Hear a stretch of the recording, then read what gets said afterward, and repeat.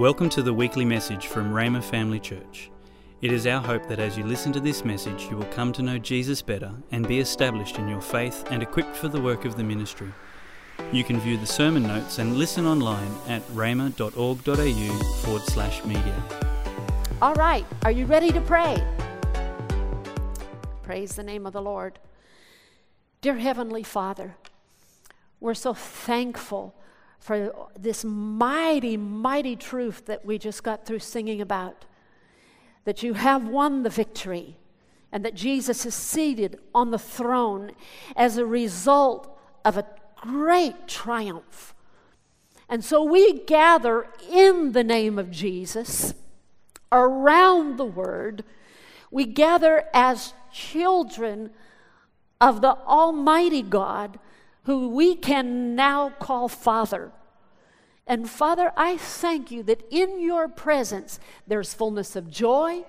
In your presence, any kind of bondages melt. I thank you, Father God, for the power of your word, that it will go into us and like seed will continue to grow up in us, grow up into our thinking and alter the way we live. Help us to give respect to your word today by not being just a hearer of it, but to be a doer of it. Holy Spirit, we invite your ministry to help us to know how to do your word right away. Put it into practice right away. In Jesus' precious name. Now, while we're still praying, Father, and around your throne, we pray for Australia. And people voted yesterday and the days before. And decisions are, and all these things are still being tallied and figured now. But I thank you that your hand is upon this nation and the destiny, the divine destiny that has been set by you for this nation. We purpose to work together with you, say what you say about this nation, pray as you want us to pray, work together with you, lift our voices, work together that your will would be done on earth in Australia as it is in heaven. We declare for our community, we declare for Brisbane that your will be done in this community, and that the body of Christ be strong and united together. And we utilize our voices to speak the will of God in Jesus' precious name and for the glory of your name. Can everyone say amen? Praise God. All right. So we're going to get into the last part of this two-part series. Tony started last week, and he actually got the easy part. He started it, and there's a whole list of 8 things, and he did 1 and left me 7. So if you'll agree with me today that we'll be able to look at these beautiful things, that we'll just be able to unpack it with his help, and it will stick with us. All right. If you'll go in your Bible, please, this series is called Add to Your Faith, and we're going to pick it up in 2 Peter, the first chapter, in verse 2. 2 Peter 1 and verse 2. It says, "Grace and peace be multiplied to you in the knowledge of God and of our Lord Jesus Christ."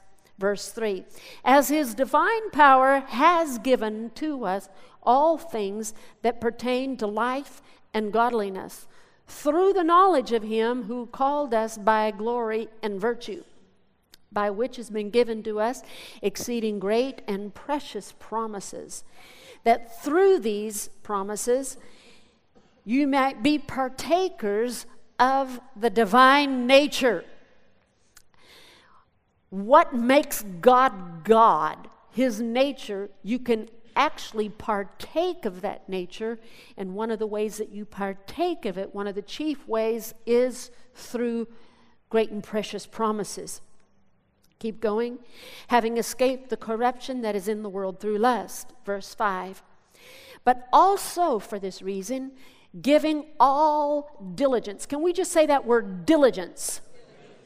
So we're not just slothful or really whatever about it, just whatever attitude about it. No, with diligence, we add to our faith virtue, and virtue knowledge, and knowledge self-control, to self-control perseverance, to perseverance godliness, to godliness brotherly kindness, and to brotherly kindness love. Now, last week when Tony started this, he was talking about my brother-in-law who has and was a mighty calling of God on his life, was identified when he was just a young man, and but an older saint in the Lord told him that he was much like, if you'll look at this and you'll recognize it from Tony, he was much like, in this calling and this gift on his life, was much like a cannon in a canoe. That while there was great power that God wanted to bring from his life, and power, the potential for power to come from his life, that his character was canoe-like. And you can tell by the picture, you know what's going to happen. As soon as that cannon goes off, that canoe is just going to be like this, upended over and over and over again. And so this is what happens with might and great power. We want great power. We look at verses of Scripture that talk about power, and to have something less than a powerful Christianity misrepresents Christ, because Matthew, Mark, Luke, and John is a display of the power of God, let alone what's all in the Old Testament. But our God is a mighty God. And so we like canon giftings, but this canoe life ain't going to work. So what can happen sometimes is we can go to the Word of God in an effort to fix the canoe and work at the canoe.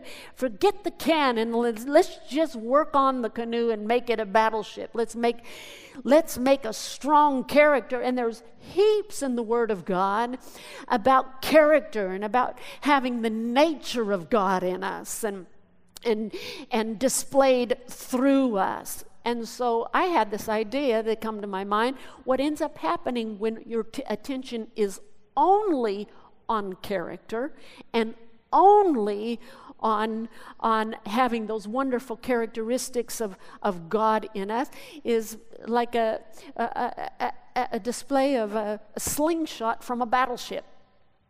I checked Google and actually found a picture of it. It's not a very good one, but it's the only one I could find. So it's a little pixely, and everything. But what you see here, this guy, he's got, and it's a good slingshot. You can see that doesn't just have two rubber band things. It's got 4. So it's a super slingshot. And so sometimes Christianity, for the sake of character, can reduce the potential of power. And we take our attention off of power, and it comes all on the boat, on making the canoe into a battleship. And here's this guy, he's got a slingshot from a battleship, and he's shooting at a battleship. And if it makes it to the battleship, what's it going to do? Ding, That's about it. Guys, God does not want a Christianity that just dings. He wants explosive power. So then here's a picture of, I believe, what God has in mind. Cannons, but cannons from a battleship. Strong character and strong power. Is it possible? Does this exist? Has it ever existed? Can we say the name of the one whose picture this is, as far as what we're talking about? Let's say his name together. Jesus. This is a picture of Jesus, okay? It's not the classical one, maybe with the sheep around his shoulders or in the manger or whatever, but this is a picture. His character, absolutely sterling and noble and godly, but powerful. It can be. So that's what we're looking, and that's what this portion of Scripture is looking at, is how we can look like this. So now we're going to look at another picture of Jesus, of what 2 Peter, the first chapter, gives us this list that we've just gone through, and we put it in a thing like this because we're to add to our faith virtue, and virtue knowledge, self-control, perseverance, and patience, and godliness, and then brotherly love, and then love. This also is a picture of Jesus because Jesus had all of these qualities on display. And he manifested the power of God from this amazing life. Okay? So, we can see that faith begins it. It is the foundation because there is no other foundation that can be laid than what is laid, and that is Jesus Christ. The foundation is not our good works. The foundation is not us. The foundation isn't about what we do or what we don't do. The foundation is Him, Jesus. Can we say again the name of our foundation? But what makes Jesus the foundation of your life is when you put faith in Him. So faith in Jesus is the foundation of everything. And then up through faith in Jesus grows these wonderful characteristics. So we're looking at faith. John 3:16 says, "For God so loved the world that He sent His only begotten Son, that whosoever" what? Let's say that word again. Not whosoever does all good things. No, that's not what gives you the foundation. It's whosoever believes in Him won't perish but have everlasting life. But through that faith in Him, then we have been imparted into us, like we were singing, from the inside out. From the inside out.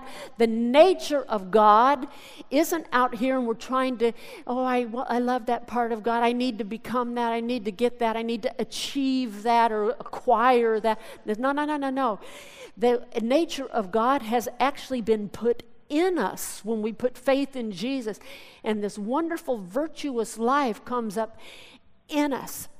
Now, Galatians 2:20 gives us what a contrast of the way that a virtuous life can look. Can you go back to the triangle again? People that aren't even born again can have some of these qualities. Hey, how many of you have known somebody doesn't believe in Jesus but have a lot of these qualities? Hey, yeah. And so, what ends up happening when a man achieves this noble kind of a character, and they have developed it from themselves? Ephesians says this. Ephesians says that we are saved by grace through faith, and that not of ourselves. It's a gift of God, not of works, lest any man should what? Would boast. And so what happens if you do achieve that, or elements of that, and you did it by yourself? You did it my way.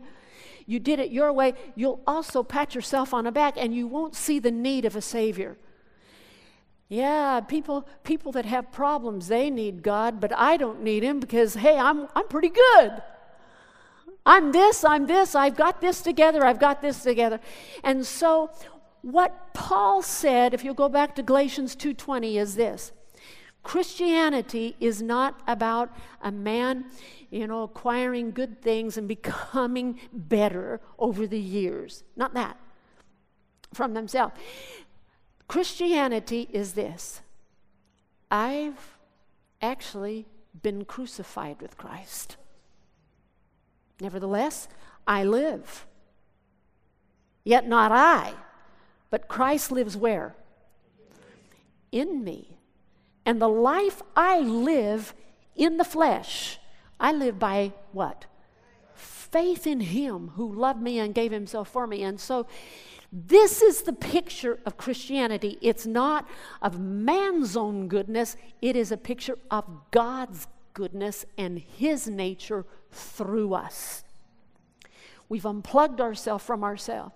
Jesus said this one time when somebody told him and spotted goodness in Jesus. And was Jesus good? Yeah, he was absolutely good. But somebody, in an effort to compliment him, they said, "Good master." And he corrected them. He said, "Don't call me good. There is none good but God." What was he saying? He's saying, if you see goodness in me, it's not mine. It's actually God's.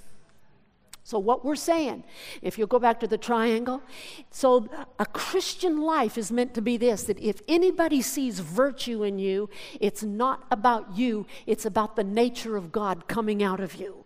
It's not your own self-control. It's not your own perseverance or your own godliness or love. It is actually a testimony to the Christ that lives on the inside. How many of you are thankful today that Jesus is not just on that throne, but he's on the throne of your own heart? Amen. So this verse of Scripture are helping us to work together by faith and release the nature of God in and up through us. Okay, let's go to the third one. It says knowledge, and knowledge in the Greek has the significance of precise and correct knowledge. 2 Peter 1:2 says, "Grace and peace is multiplied to you in the knowledge of God and of Jesus Christ our Lord, as his divine power has given us all things that pertain to life and godliness." And look at this, through the knowledge of him. Knowledge is important. Knowledge is important. Knowledge of God. It's wonderful to be saved and to know that you're going to heaven, know that Jesus is Lord, but there's some people get right inside the door of just knowing that Jesus is Lord, knowing just a couple things. But actually, 1 Timothy, the 2nd chapter and verse 2 says that he would have all men be saved, and he doesn't put a full stop there. He said, and come to the knowledge of the truth. Yeah. Why? Because ignorance gets you into a peck of trouble. The devil takes advantage of ignorance. Hosea tells us that people are destroyed because of a lack of knowledge. They just don't know. It's important to know, and to know what God wants you to know about himself. You can come to progressively know the Father, God, the Son, and the Holy Spirit. You can progressively, intentionally develop a relationship deeper and deeper with God. And as much as you know about him now, there's way much more to know about him. But not only does he want you to have knowledge about him, he also wants you, a lot of that knowledge comes up through the Word of God and through the impersonal contact and talking with him. He wants you to know the Word. He wants you to know the Word, that book on your lap is not just a huge book and you just don't know where to go in it unless somebody tells you where to go. That book is a wonderful, wonderful communication from God, and God wants you to know that book. Deborah Strong, who has been with us and ministered here a couple weeks ago, she's leaving this week, but her time here has been so fruitful and wonderful. But one of our mutual friends is a missionary, has been a missionary in the Philippines for, I don't know how many years, 30, 35 years in the Philippines. And she had tremendously fruitful ministry. Do you know she went to Rhema Bible Training Center in her 60s? A lot of times you think that the time for getting knowledge is in primary, secondary, university age. We never come to an age where we don't keep learning. Amen? We want to keep learning. Jasmine here, she's in a doctorate program right now, and I'm not going to tell you how old she is. First of all, because I don't know how old she is. But she's not 20, and she's not 25. But God wants us to know. So He wants you to know Him. He wants you to know His Word. Listen to this. He wants you to know you. He wants you to know who you are in Christ. He wants you to know His purpose for your life, and there can be whole areas of learning that He wants you to have. Trades and skills and things, and He wants you to know things. He's all-knowing, but He helps us to know what we need to know. So knowledge is important. Let's go to the next one. Self-control. That's a toughie. Self-control. My mother said, she raised 5 kids, she said one of the most important things you can teach a child is how to control themselves. That's an interesting thing. I never knew that until after I grew up, that's what all that she was doing to me was about. The Bible says in Proverbs, a man who knows how to control his spirit is better than one who can take a city. The Greek, when I was studying this, a word they said actually is better than self-control or temperance is mastery. That from your heart, under the lordship of Jesus, you are able, in this temperance, in this self-control, in this mastery, that your body doesn't just do everything your body wants to do. Even if it throws a fit, it doesn't just do everything, and your mouth doesn't just say everything that it just wants to say.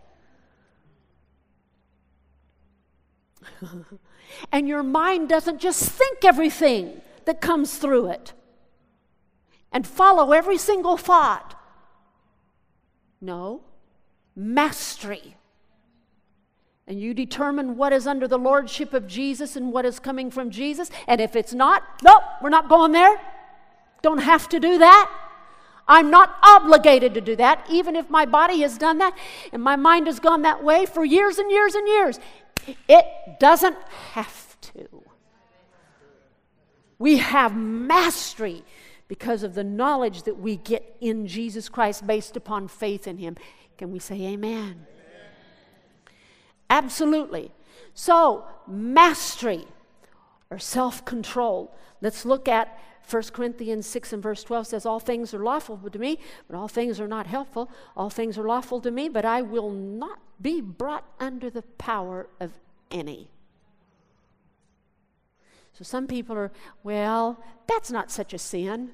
Yeah, but can you say no to it?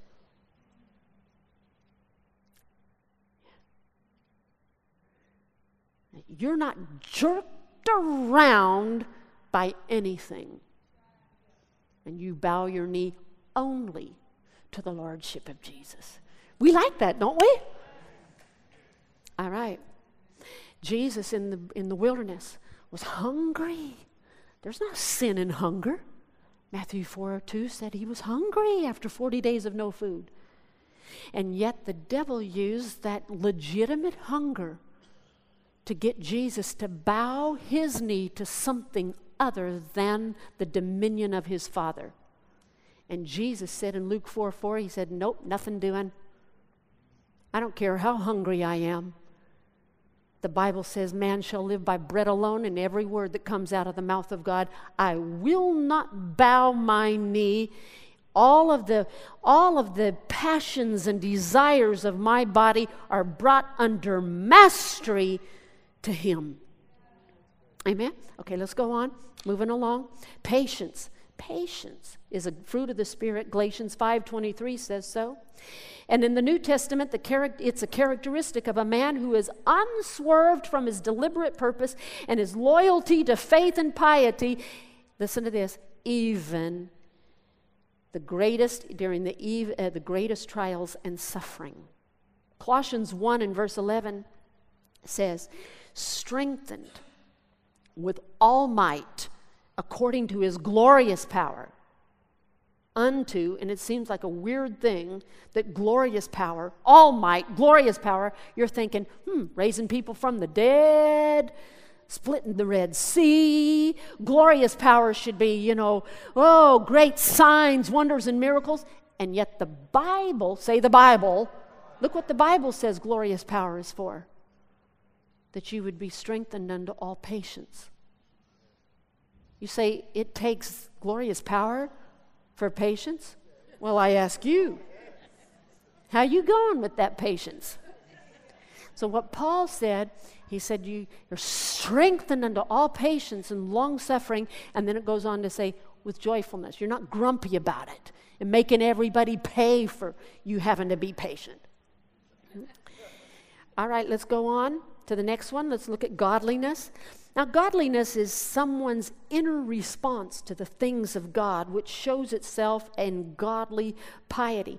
Godliness is not the same as virtue or those wonderful godly qualities. Godliness, when you study out how it's used in the Hebrew, it has more to do with piety towards God, which also is respect or reverence. And so 1 Timothy, the 4th chapter says, reject old wives, profane and old wives' tales, fables, and exercise yourself towards godliness. For bodily exercise profits little, but godliness is profitable for all things, having promise of the life that now is and of that which is to come. Godliness or reverence for God. And he said you could actually exercise yourself to old wives' tales or what these people are saying, what those people are saying. You could use a lot of energy to find out and suck air. They said that. Who said that? Oh, they said that? Oh, wow. All right, Googled the answer and, hey, they said it. Oh. What this is saying is exercise yourself to the reverence of what God says. Respecting God. That if everything is against and looks against a promise of God, you're going with God. Do you know what I'm talking about? If everything looks like it's different from what God is saying, you're sticking with God. Reverence for God and things of God. So we have worship time when we come together, as a family of believers. We have worship time usually at the beginning of the service. It gives opportunity for people to all gather in. But that's really not the reason we have worship service. The reason we have worship is because people need to look away from what's gotten their attention all week long. And they need to go, God. There is a God. There is a God, and He is the most powerful. He's the most wonderful. He's greater. He's my Lord. And we exercise godliness, piety, respect, honor to God. All right? Let's look at another one. Brotherly kindness. Now, this is, when you look at how it's used in the Greek, it actually means affection, tender affection for the brothers. Now, which you should have in your family, in your physical family, but that is not how it's used in the Bible. That's not actually the meaning of it in the Bible. The meaning of it in the Bible is that we exercise brotherly love among the family of God. Genuinely, not schmoozing, and being cold around one another, but genuinely. Another translation says fervently loving one another. And how we do that, when we look at one another, you grab each other by the shoulders and you just squeeze as hard as you can and then just shake them. I'm kidding. You don't read it. But no, what we do is we kiss the fire out of them. We just kiss them all over their face. No, we don't do that either. But they do it in other countries. We did that in Sicily, and we had agape services sometimes. And Tony said, "Do we have to go?" Because they were just, it's just sloppy, just kissing and slobber and all over the face and sweat. Hallelujah. Don't you think we should start this in our church? Eh? Whether it's kissing or hugging real tight, whether it's demonstrated physically with real intensity, I'm not talking so much about that, but it is a position of the heart. We love one another and we love each other fervently. And if something is touching or hurting you, then it's hurt me too. And I am for you. I'm with you. We're together in this. You rejoice. I rejoice. We're together in this. It brings glory to God and is a confirmation. I think it's interesting in John the 17th chapter, Jesus said twice, he said, "By this shall all men know that you are my disciples, if you have great power in your life." Is that what it says? By this shall all men know that you are my disciples, if what?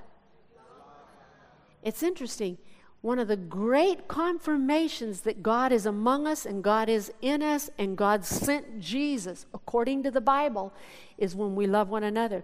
We talk to one another good. We talk about one another well at home.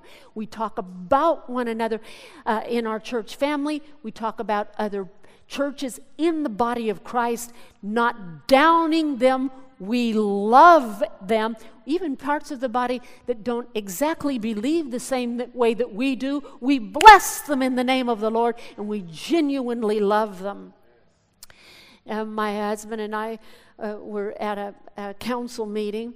It wasn't this last one. Lecky and Faith were at that last one too, but it was one before. And we were praying in the city council, where they have all their meetings and their chairs are in there, and we've got a council member that loves prayer, and so he invites us in there when no one's in there. We walk around and pray for all the mayor and every council. That's pretty cool, hey? And so we're in there praying.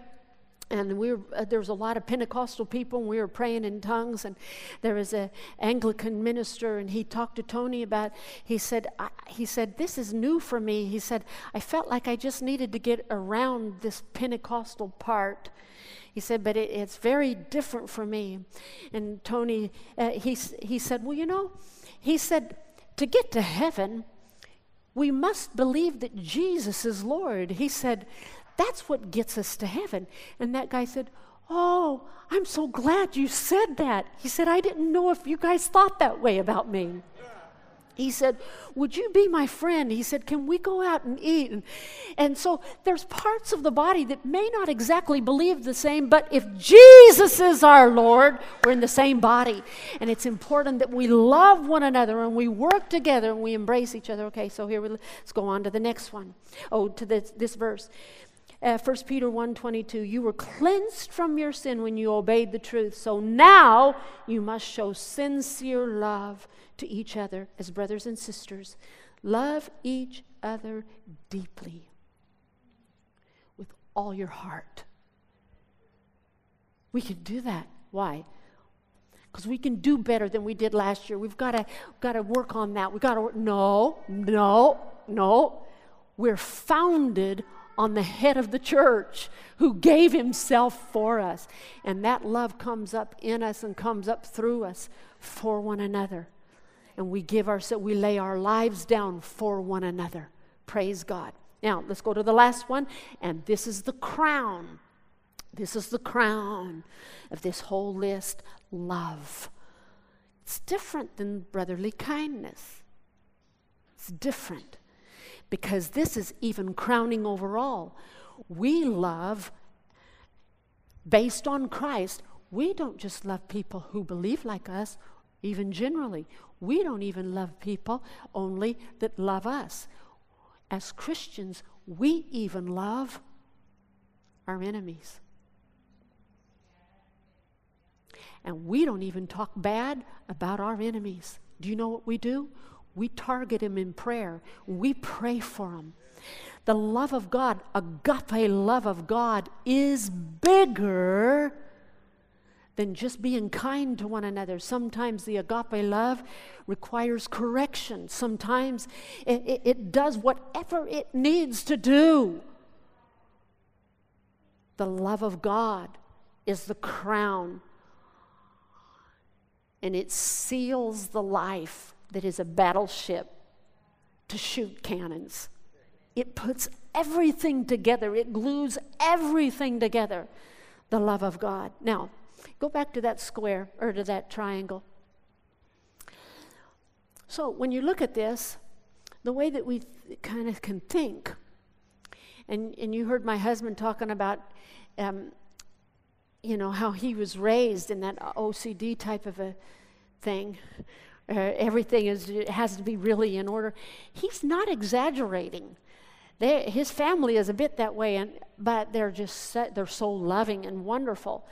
They just have that problem. No, I'm kidding. But anyway, he's right. He was just, and there were times when he just, if he couldn't do it all, he didn't know how to even start. And he was talking about reading the Bible. If you couldn't read a whole book, then don't read it at all, And I'm so glad he shares that with you, because there is a way. You just start. And so you can look at all of that and think, oh my lands, how do you even approach that? What do you do first? All of these things are necessary. So we have a whole seminar on faith, and then maybe next quarter we work on virtue, and then how much time do you give to all of these things? How do you even do this? And then you start getting into works. You think, okay, I'll give this amount of time to that, and I'll put this amount of time to self-control, and this amount of time to, and then you've taken over the lordship of your own life. And it starts getting all worksy. Do you know what we do? So I was asking the Lord about this, because when I was looking at that, and I'm thinking, if you were here last week, you know that Tony just kept on going over, don't get caught in you trying to do this yourself. Remember how we went over it? About 8 times? Why? Why did he keep doing that? Because we look at this and we go, okay, I'm going to try to give this a go, and I'll give this a go. No! This is a divine life. So I prayed, I was asking the Lord, how can we even look at this thing and get it? He said this, that there are things all of us are confronting right now. Life is giving us an opportunity for these things to be developed. Life is doing it. Life is demanding things of you that, listen to this, that demands something of Him. Whatever is pressing you is pressing Him. Whatever is demanding you is demanding Him. If you're united to the vine, then what's on the inside of you, what's on the inside of God, comes up through your life. And this is what He put in my heart to say. Keep remembering who's the Lord of your life. He started this. Philippians, the 1st chapter says, I'm confident of this very thing. He that began, say began. And who that began was Jesus. He that began a good work, and Andy, if you guys could come on up. He that began a good work in you will also perform it unto the day of Jesus Christ, so that what comes out of your life, you're never saying, ooh, look what I did. Aren't I something? Aren't I amazing? I really got that down. No, you know what will happen? The more that we keep our life under the lordship of Jesus, when it ever does come to the place where we pass from this life and are before him, we'll say, you know what? If anything good came of my life, it was Christ in me. Amen? That our life doesn't point to me, ourself. Our life points to him. So I'm going to pray for you in just a moment, but before we do, can we sing a happy song, from the inside out? And there's some good things that were in that song in just a little bit. But before we do, I want to give a special opportunity. This is a wonderful time of the service when we give anyone who is with us today that has not asked Jesus to be the Lord of your life yet. You're not sure that if you were to pass from this life that you'd go to heaven. That's pretty serious. Everyone is going to pass from this life. Where are you going to go? Is everything right between you and God? You need to know, and today you can know. We're going to pray a prayer in just a minute. I'm going to have the whole congregation pray with us, and I want you to pray along with us. If you've not prayed this prayer before, pray it from your heart. Mean it. Jesus will change you, and what we've been talking about today, he'll be a foundation in your life, and the very person of God will come into your life. He's protected you from the outside. But with your invitation, he'll come in. He'll be in your heart. All right? I'm going to give another invitation. If you're here today and through whatever has happened and you have found yourself kind of wandering and wondering and you've gotten yourself into some things, you've tripped and you've fallen and you've gotten more conscious of all kind of other things other than God. You've just lost track of the person of God in your life. Today's the day to come home. And God's not going to scold you, but he does want you to come home and come home today. I'm going to give you that invitation as well. But right now we're going to pray a prayer to invite Jesus into anybody's life that is here today that wants him to come in. So we pray this together. Dear Heavenly Father, pray it all together. Dear Heavenly Father, thank you so much for your love for me and that you sent your only Son to come and be punished for my sin, to die on the cross. I believe and I receive what Jesus did for me. And I believe you raised him from the dead. I believe Jesus is alive today and is on the throne, just like we were singing. And I declare that Jesus is my Lord. I invite you to come into my life and be the Lord of my life. In Jesus' name, amen. Thanks for listening. We're always encouraged to hear how God is using this ministry to change lives. If you have a story you would like to share about how God is working in your life, please let us know and send us an email at church@rhema.org.au. If you would like more information or resources on this or other topics, or if you would like to sow into this ministry financially to help us share messages just like this one each week, please visit our website at rhema.org.au.